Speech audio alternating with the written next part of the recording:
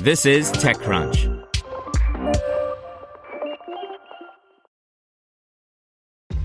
This episode is brought to you by ShipStation.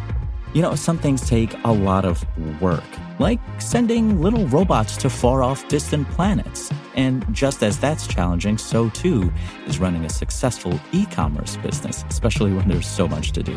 So I want to introduce you all to ShipStation. Now, I love using ShipStation because of its easy-to-use dashboard, which makes managing orders and printing labels a breeze and super smooth. Oh, and the customer service is just out of this world. It's exactly what you need to help grow your business. Sign up for your free 60-day trial at shipstation.com/technews. That's shipstation.com/technews. Brought to you by EPOS. Bad audio and back-to-back calls leaving you exhausted? Bad audio should not mean a bad day. Let EPOS help you find the right solution and learn more at eposaudio.com. That's EPOSaudio.com. Social stock trading services Public raises $65 million Series C. By Alex Wilhelm. Less than a year after it raised a $15 million Series B, Public, a social-focused free stock trading service, has raised a $65 million Series C. The startup is not the only company to raise successive rounds this year. Welcome has managed the feat, along with Skyflow and others. Public's Series C, therefore, fits into the trend of investors doubling down into startups that they think have potential. After an initial freeze during the early pandemic months, venture capitalists and other investors accelerated the pace at which they deploy late-stage checks to upstart companies. Public Series C typifies the tendency, representing just over 72% of its total fundraising to date. The public round also exemplifies another developing venture trend, namely that of existing investors preempting portfolio companies' proximate rounds. In this case, Excel led the new investment. It also led Public's Series A and B rounds. But trends alone are not enough to pull any round together. So TechCrunch got on the phone with Public co-founders Janik Malling and Leif Abraham to better understand what investors see in the fintech upstart. First, growth. Public grew quickly in 2020, expanding its user base by a multiple of 10 since the start of the year. According to Abraham, the company's growth has been consistent instead of lumpy, expanding at around 30% a month. The co-founder also stressed that most of Public's users find its service organically, implying that the startup's marketing costs have not been extreme, nor its growth artificially boosted. That user growth explains why Public was able to raise more, but why did it want to?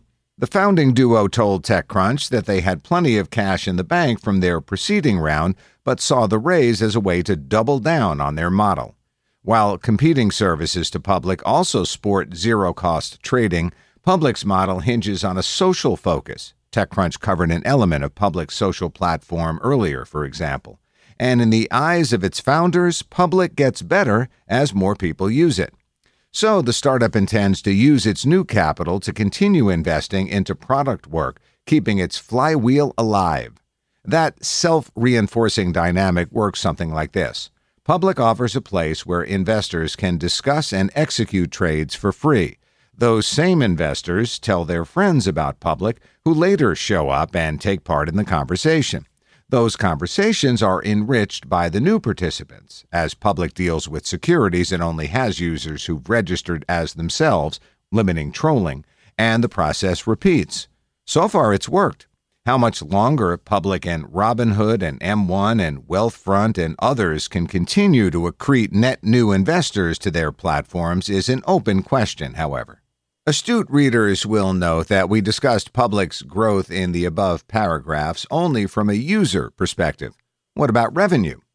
Like other companies that offer free stock trades, Public makes money from what's called payment for order flow. It's the routing of trades to different market makers. Robinhood generates oceans of income from the practice, for example. Before chatting with Public, I dug into its trading partner Apex's filings to learn about its payment for order flow results from its recent filings. The resulting sums are somewhat modest for Apex's collected clients. This means that Public's revenue metrics, a portion of the aggregate sums, are even more unassuming.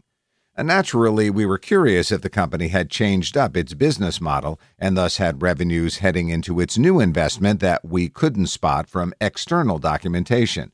The founding team told TechCrunch that it had not changed its model and that their company is more focused on user growth than near-term revenue targets. This makes some sense. Public emphasized to TechCrunch that most of its users are long-term holders. The longer a user holds securities, the less they likely trade. That limits trading incomes like payment for order flow, so trading likely won't make a lot of money for the company.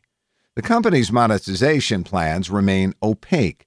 This means that the company's new check will not only fund its product work in terms of its social experience, but also, we presume, its future revenue generation. You can look around the fintech market and find examples of ways that Public could further monetize its user base. This isn't to say that revenue at Public hasn't grown. It has. I asked the company if trading volume generally scales with user growth. It's correlated, the founder said, so we can infer that the company's growing user base has executed more trades over time as a whole. Let's see what Public builds next and how soon we get a taste for its future plans for generating ample top line from its users. Want to learn how you can make smarter decisions with your money? Well, I've got the podcast for you. I'm Sean Piles, and I host NerdWallet's Smart Money Podcast. Our show features our team of nerds, personal finance experts in credit cards, banking, investing, and more. And they'll help you make the most of your money while cutting through the clutter and misinformation in today's world of personal finance. You'll get clarity on strategies to help you build your wealth, invest wisely, shop for financial products, and plan for major life events. Listen to NerdWallet's Smart Money Podcast wherever you get your podcasts.